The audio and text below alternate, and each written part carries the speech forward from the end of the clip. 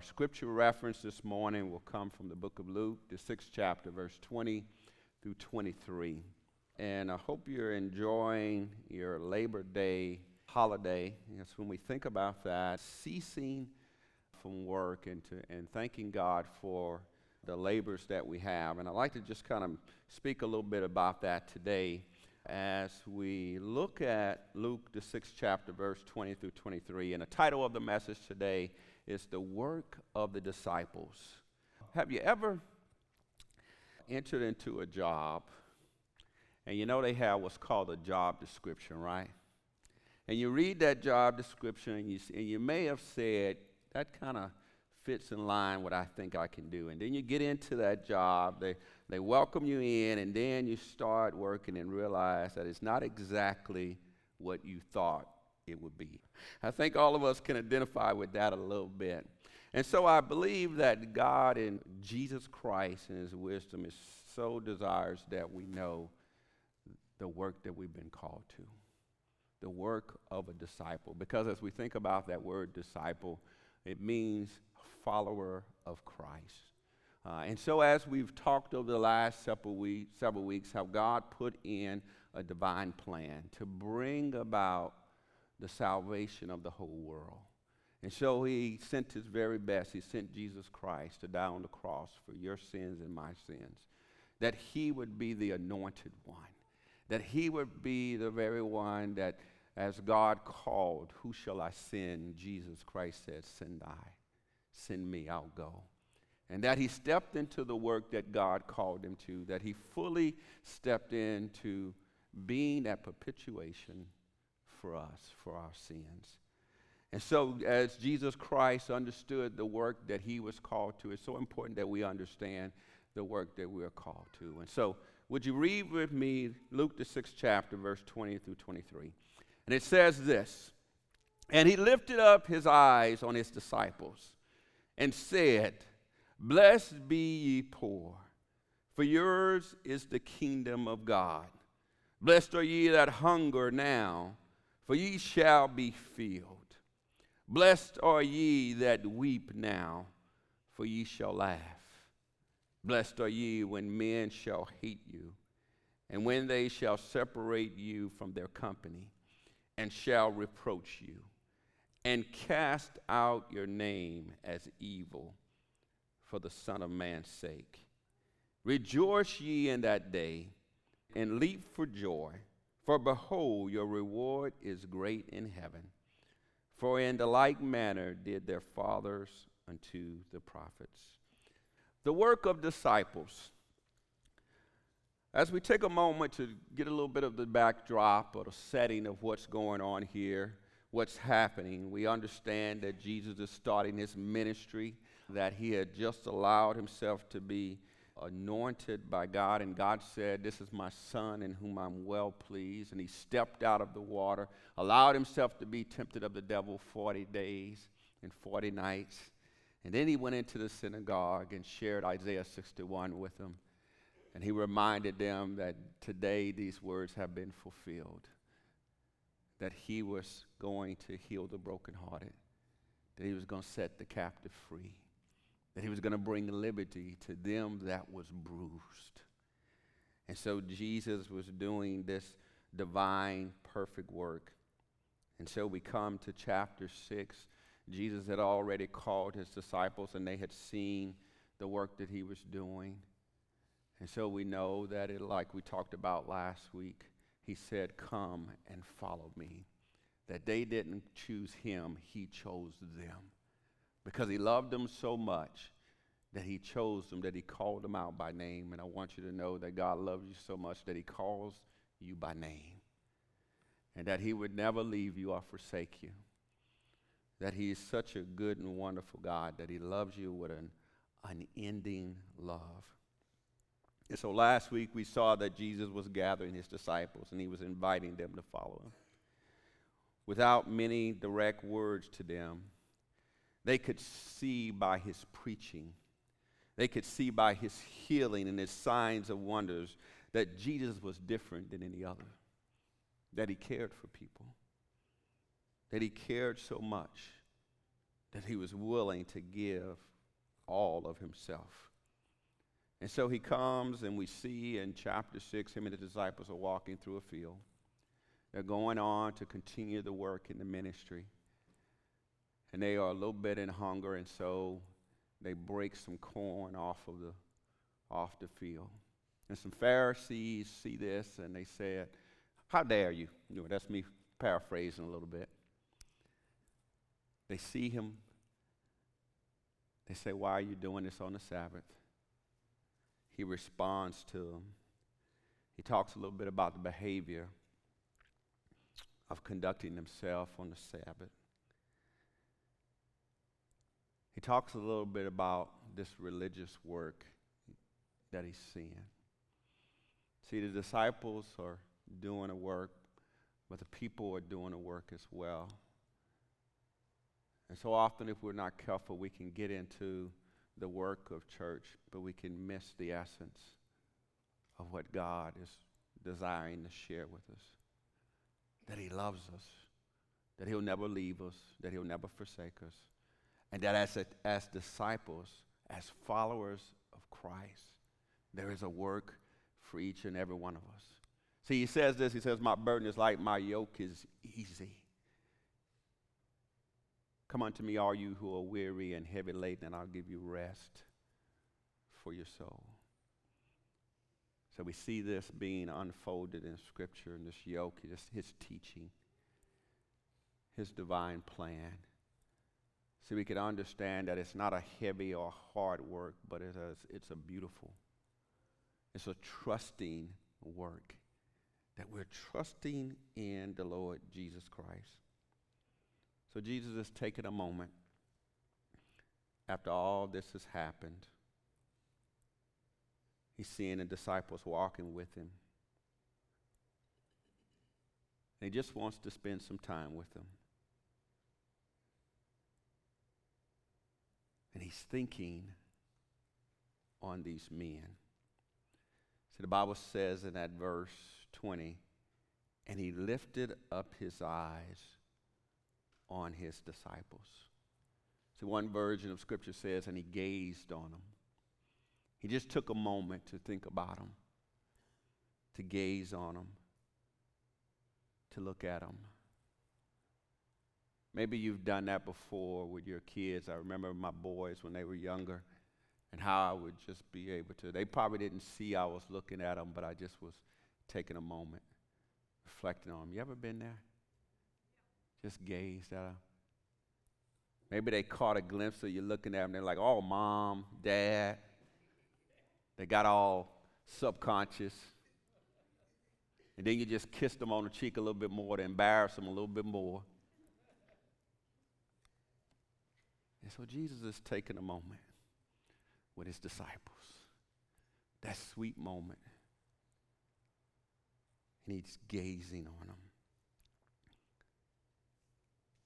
See, the Scripture says they left or forsook all and followed him. See, they left their ships. They left their occupation.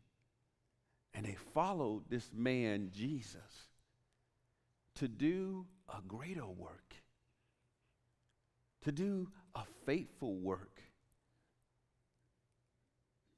But these Pharisees tried to pollute it a little bit. See, if we're not careful, we can start polluting this very thing that God calls wonderful and beautiful. See, David talked about it a little bit. He says how good and precious it is for brethren to dwell together in unity. So he talked about that unity, the work of unity, the work of caring for one another.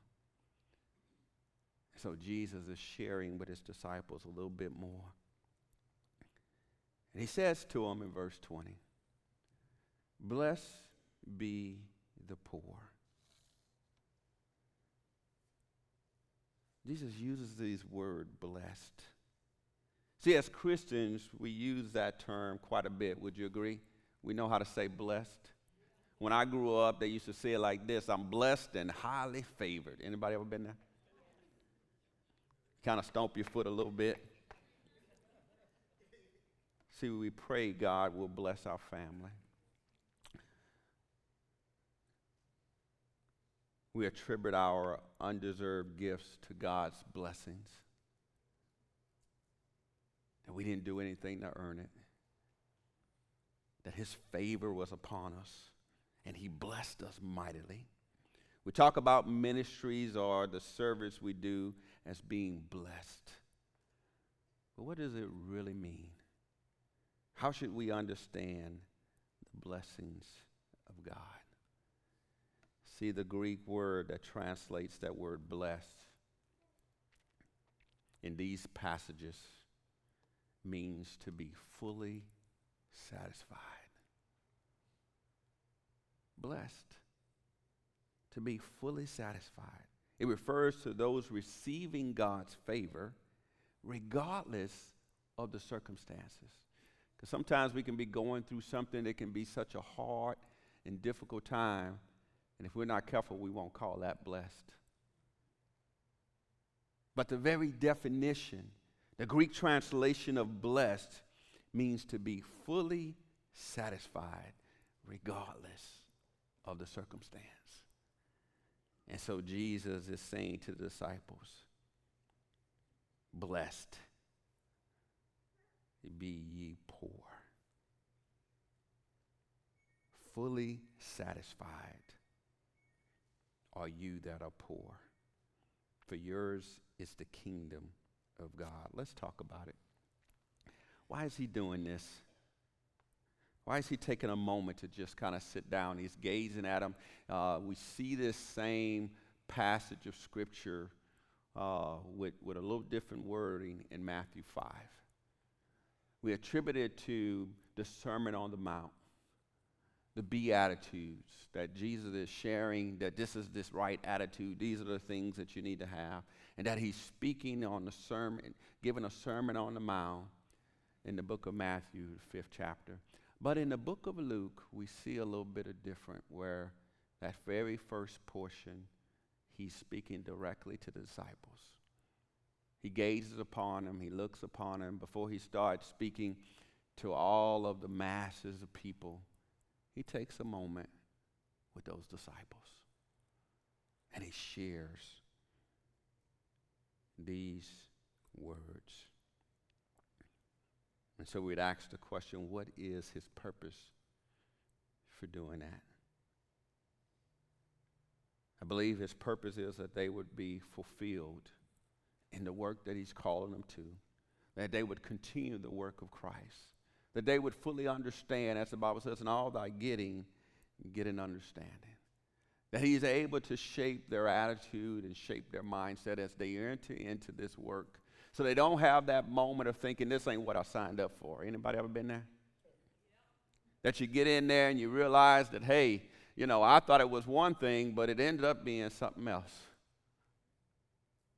And so Jesus is caring for them. He says, let me share a few thoughts with you. In John the 14th chapter, verse 12, it says this, verily, verily, I say unto you, he that believeth on me, the works that I do, shall he also do. And greater works than these shall he do, because I go unto my Father. The emphasis in that passage is, he that believeth on me, he that trusts in me, he that depend upon me. No matter what it looks like, no matter what goes on, the works that I do, he do also, and greater. Because even though he goes to his Father, he leaves a comforter that will encourage us, speak to us, remind us of who he is, whose we are, and the plan and the purpose that he has for us. So what is he actually saying here? I'm glad you asked that question. Here's the essence of it. I'd like to share 4 key points as we emphasize this particular reason why. The work of disciples is to be blessed, to be fully satisfied. If there is nothing else that you get, saints of God, when you attribute to that word work, as a disciple of the Lord Jesus Christ, here's the essence: to be fully satisfied. See, if you're blessed, no attack, no poverty, no distress on this earth can overcome you, overtake you, because you are fully satisfied in Him. So that's why the Bible reminds us and talks to us about work out your own soul salvation with fear and trembling. Your mind, your will, and your emotions, that we work it out, we get it in check.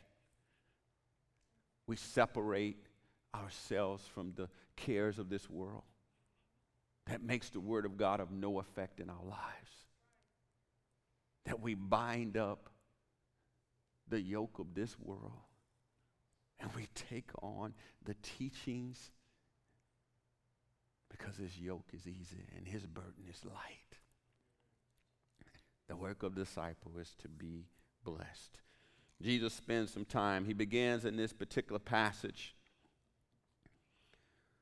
of expressing to us how do we go about being fully satisfied. The first thing He tells the disciples on how to go about being fully satisfied is to be poor.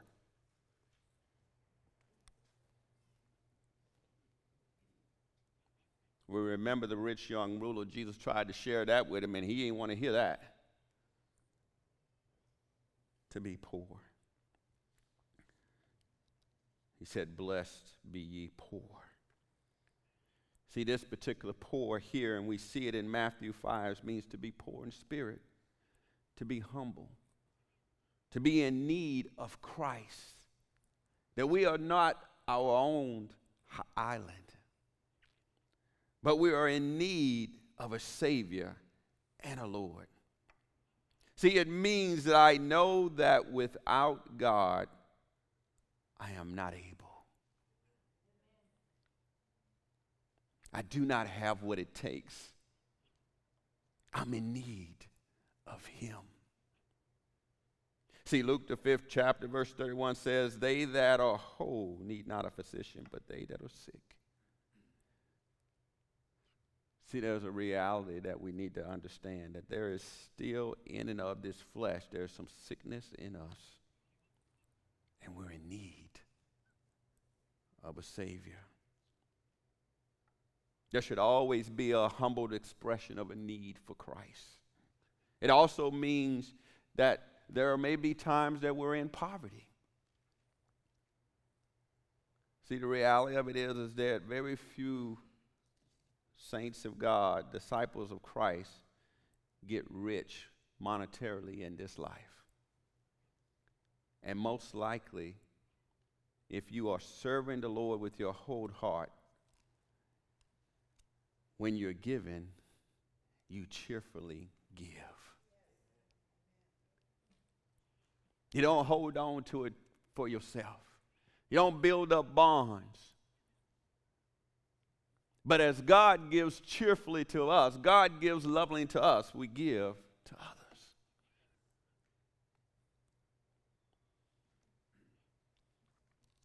And so Jesus speaks to His disciples, and He's speaking to us. He says, "Blessed be ye poor, that have need, that hunger and thirst after righteousness." That leads to the next point. He goes on to say, "Blessed are ye who hunger now, that are in hunger for the Word of God." See, hunger is more than just a vague interest. It's an intense desire. See, I know a little bit about that because I have a family member that when they get hangry, they call it hangry. Hungry, angry. it affects how they respond. Just a little bit. I ain't looking at nobody. I'm looking around. A person who is really hungry will almost always seek to be fed. I mean, they're going to go after it. Like his life depends on it. See, hunger is a strong motivation. Would you agree? It produces energy and it drives decisive action. There's been some times that all I could think about was a rodeo burger. I drove right down that road. I ain't cut no corners to get to Burger King so I could get that rodeo burger. It's powerful. So do we desire the sincere milk of the word? Are we hungry? See, Jesus says, blessed are ye who hunger now. In 1 Peter 2:2, Peter said, as newborn babes desire the sincere milk of the word that you may grow thereby. See, we're called to hunger and thirst after righteousness, not after the temptations of this world that are fleeting, not after the things that perish, but the hunger and thirst for righteousness. Matthew 5:6 says, blessed are they which do hunger and thirst after righteousness, for they shall be filled. See, begin that by saying, blessed, fully satisfied are they which do hunger and thirst after righteousness. See, the work is not overcoming all of the obstacles and the tasks. The work is having a need for Christ above a need for ourselves, a need for anything else, having a hunger and a thirst for righteousness, that we work at it. And then Jesus went on to say, blessed are ye that weep now. To weep now. See, I thought about this a little bit. And one of the things that I realized that this world is trying to do is this world is trying to desensitize us to every evil and horrible thing that goes along. Saints of God, we should never be removed from the pain and the woes and the sorrow of this world, because weeping, Jesus, one of the most powerful scriptures in the whole Bible is just two words: Jesus wept.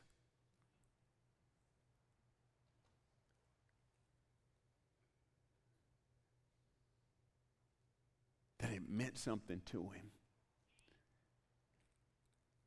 to see that people were in anguish and despair, that they sat in darkness, that they were in need of light. So much so that it moved him to compassion. And just as Jesus is compassionate about us, we should be compassionate about others. See, the Bible says the love of Christ constraineth us. It compels us. When we experience and we feel the love of Christ, we cannot keep it to ourselves. And the perfect love of Christ cast out fear.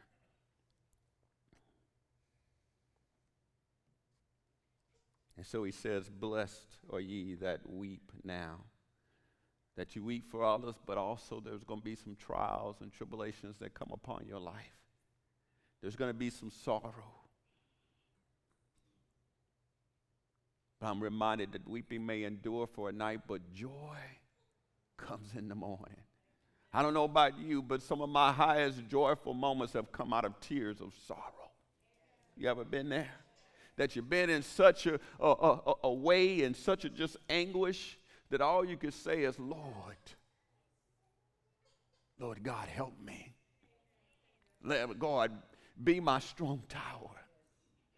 See me through. And God meets us at the very point of our need. And so he reminds us to suffer well and have sincere love for others and care for the pain and suffering of this world. Don't forget about others. But don't forget that God will never forget about you. No matter what you're going through. He's acquainted with all of our sorrows. He loves us so much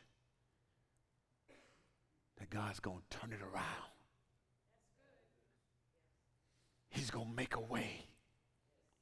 It ain't going to stay the same. See, what the devil meant for your bad, God turns it around for your good. And so Jesus speaks to the disciples. Be poor. Be in hunger. Weep now. But also this work, I want you to understand, is allow yourself to be hated. Blessed are ye when men shall hate you. They'll ostracize you, reproach you, speak evil of you. See, understand that this is a transformative work that occurs when you stop being concerned for yourself and the thoughts of others, of what they think about you. See, God allows us to be rubbed by those jagged rocks. So it gets to a point that we say, wait a minute, why I keep trusting in this? Why I keep depending on this for my peace and my joy? And we turn to the one who's faithful, the one who's always been there, the one who loves us with an undying love. But we have to get to that point that we're okay with being hated. That we're okay. That's a work. We got to work that out. Because we still get offended by when others offend us. We still get put out when somebody puts something on Facebook. We still cringe our nose when somebody, we think they looking a certain way at us.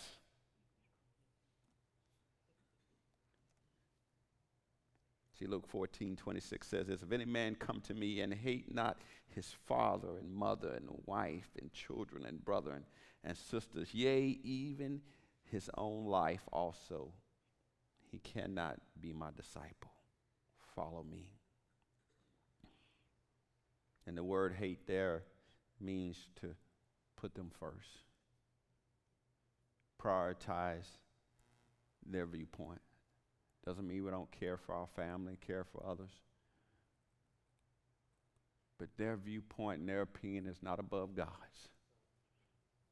And it's so important that that you allow yourself not to be the priority, and don't allow others to be the priority. Seek first the kingdom of God and his righteousness, and all these other things will be added unto us. So Jesus came to this point. He said to him, looking upon his disciples, blessed are ye when men shall hate you, and when they shall separate you from their company. I don't want to hang out with you no more. Something different about you. You ain't the same anymore. And shall reproach you, get offended by you, and cast out your name as evil. Talk about you like you are part of a cult. Talk about you like something strange and messed up with you. And Jesus says, for the Son of Man's sake. See, let me explain that. He's saying because of the Son of Man, because of Jesus, because of what Jesus has done in your life, you're no longer the same. You've been transformed. You become a new creation. And the world does not understand that just yet.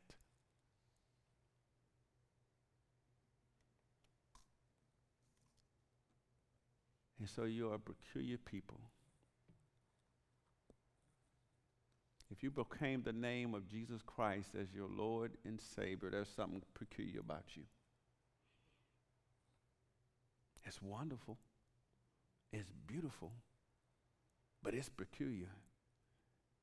In this world, it is strange.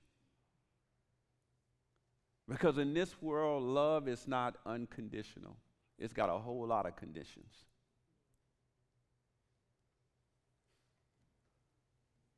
But the love of Christ, that agape love, that unconditional love, now has been imparted to you and I.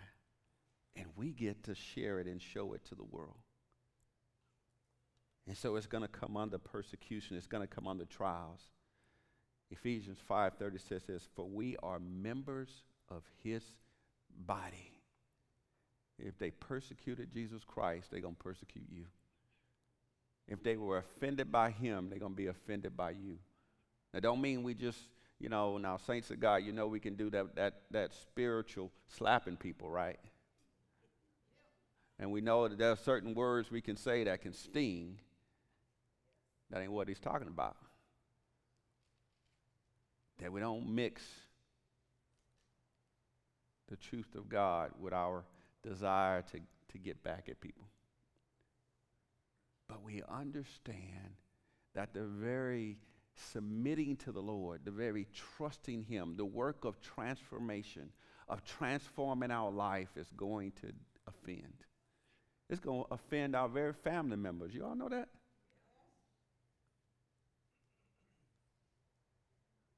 Because when we come to know the truth, Jesus was talking about something. These disciples these Pharisees were offended with him that him and his disciples were picking corn on the Sabbath. And he said to them, the Son of Man is Lord over the Sabbath. He said, that's not the work. Dressing up, coming to church, doing all the right and left things, that's not the work. The work is on the inside. That's the wrong work. The transformation that occurs in you and I is the work. All that other stuff is just to help remind us, keep us focused on the true work, but not to see it as the work. You coming to church, that ain't the work. You being dutiful, that ain't the work.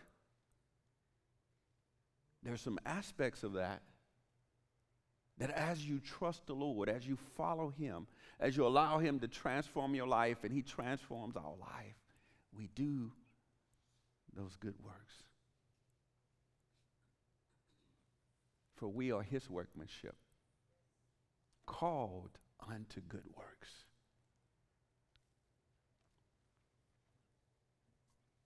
So Ephesians 5:30 says, for we are members of his body, of his flesh, and of his bones. So just as Christ offended the people, we're going to offend at times. Just as Christ was persecuted, we're going to be persecuted at times. But remember his love for the body, that he loves you so much. He wanted his disciples, he gazed at him, he wanted them to know that he loved them so much. And he told them, bless, you'll be fully satisfied if you do this, if you allow yourself to be poor, if you allow yourself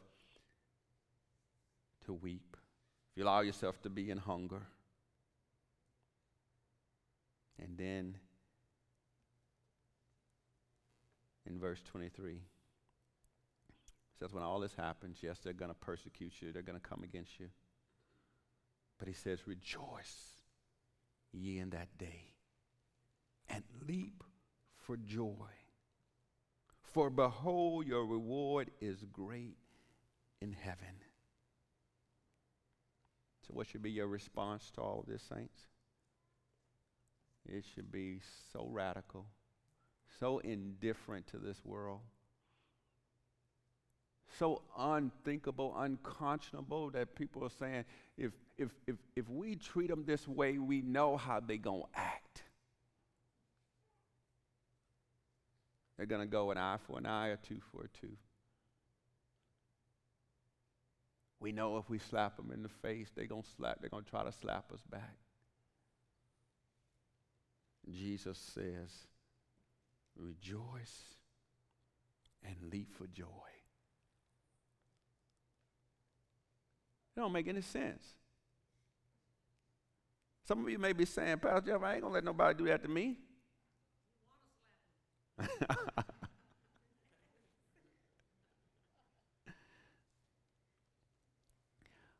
But Jesus is telling us something here.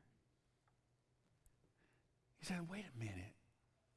Don't you know that you know that you know that because of this, your reward is great in heaven?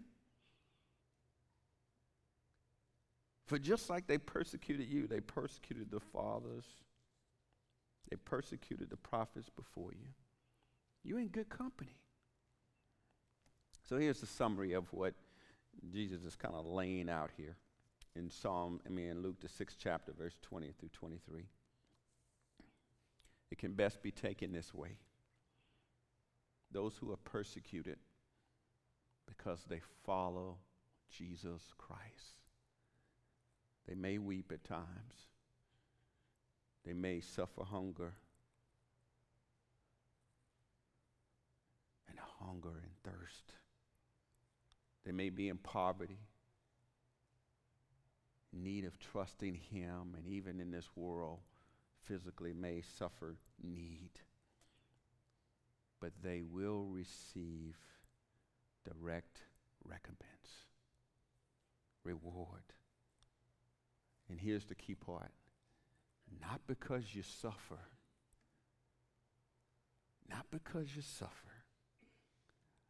but because you follow Jesus Christ.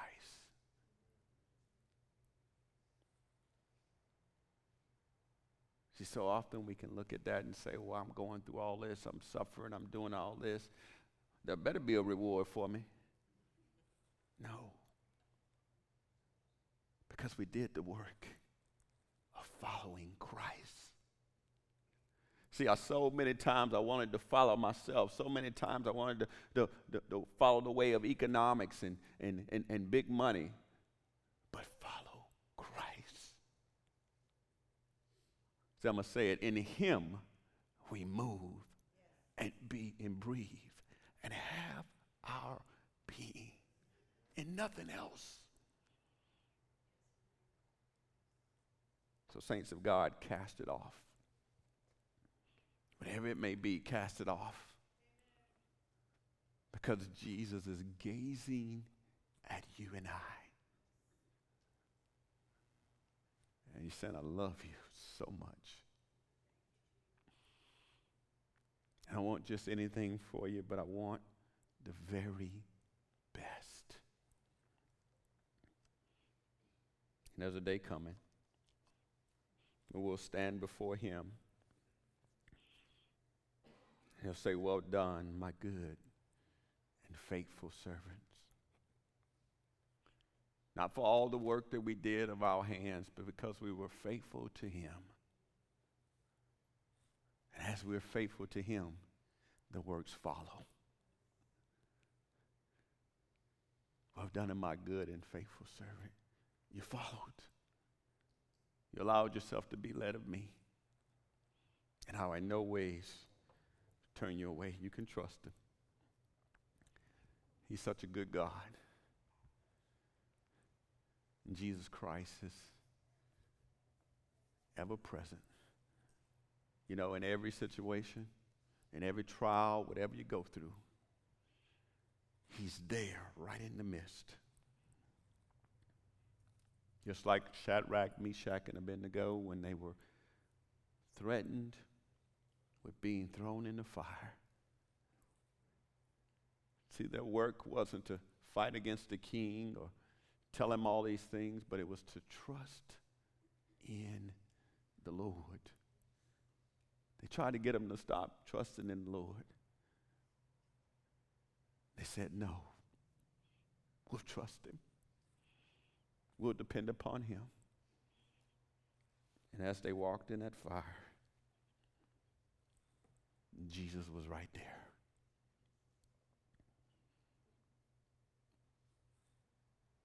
Waiting for them. Knowing that they could trust him. Whatever you do, saints, trust him. Hold on to his unchanging hand. Let him be the Lord of your life. And I guarantee you, no matter what you go through, no matter what trial or tribulation,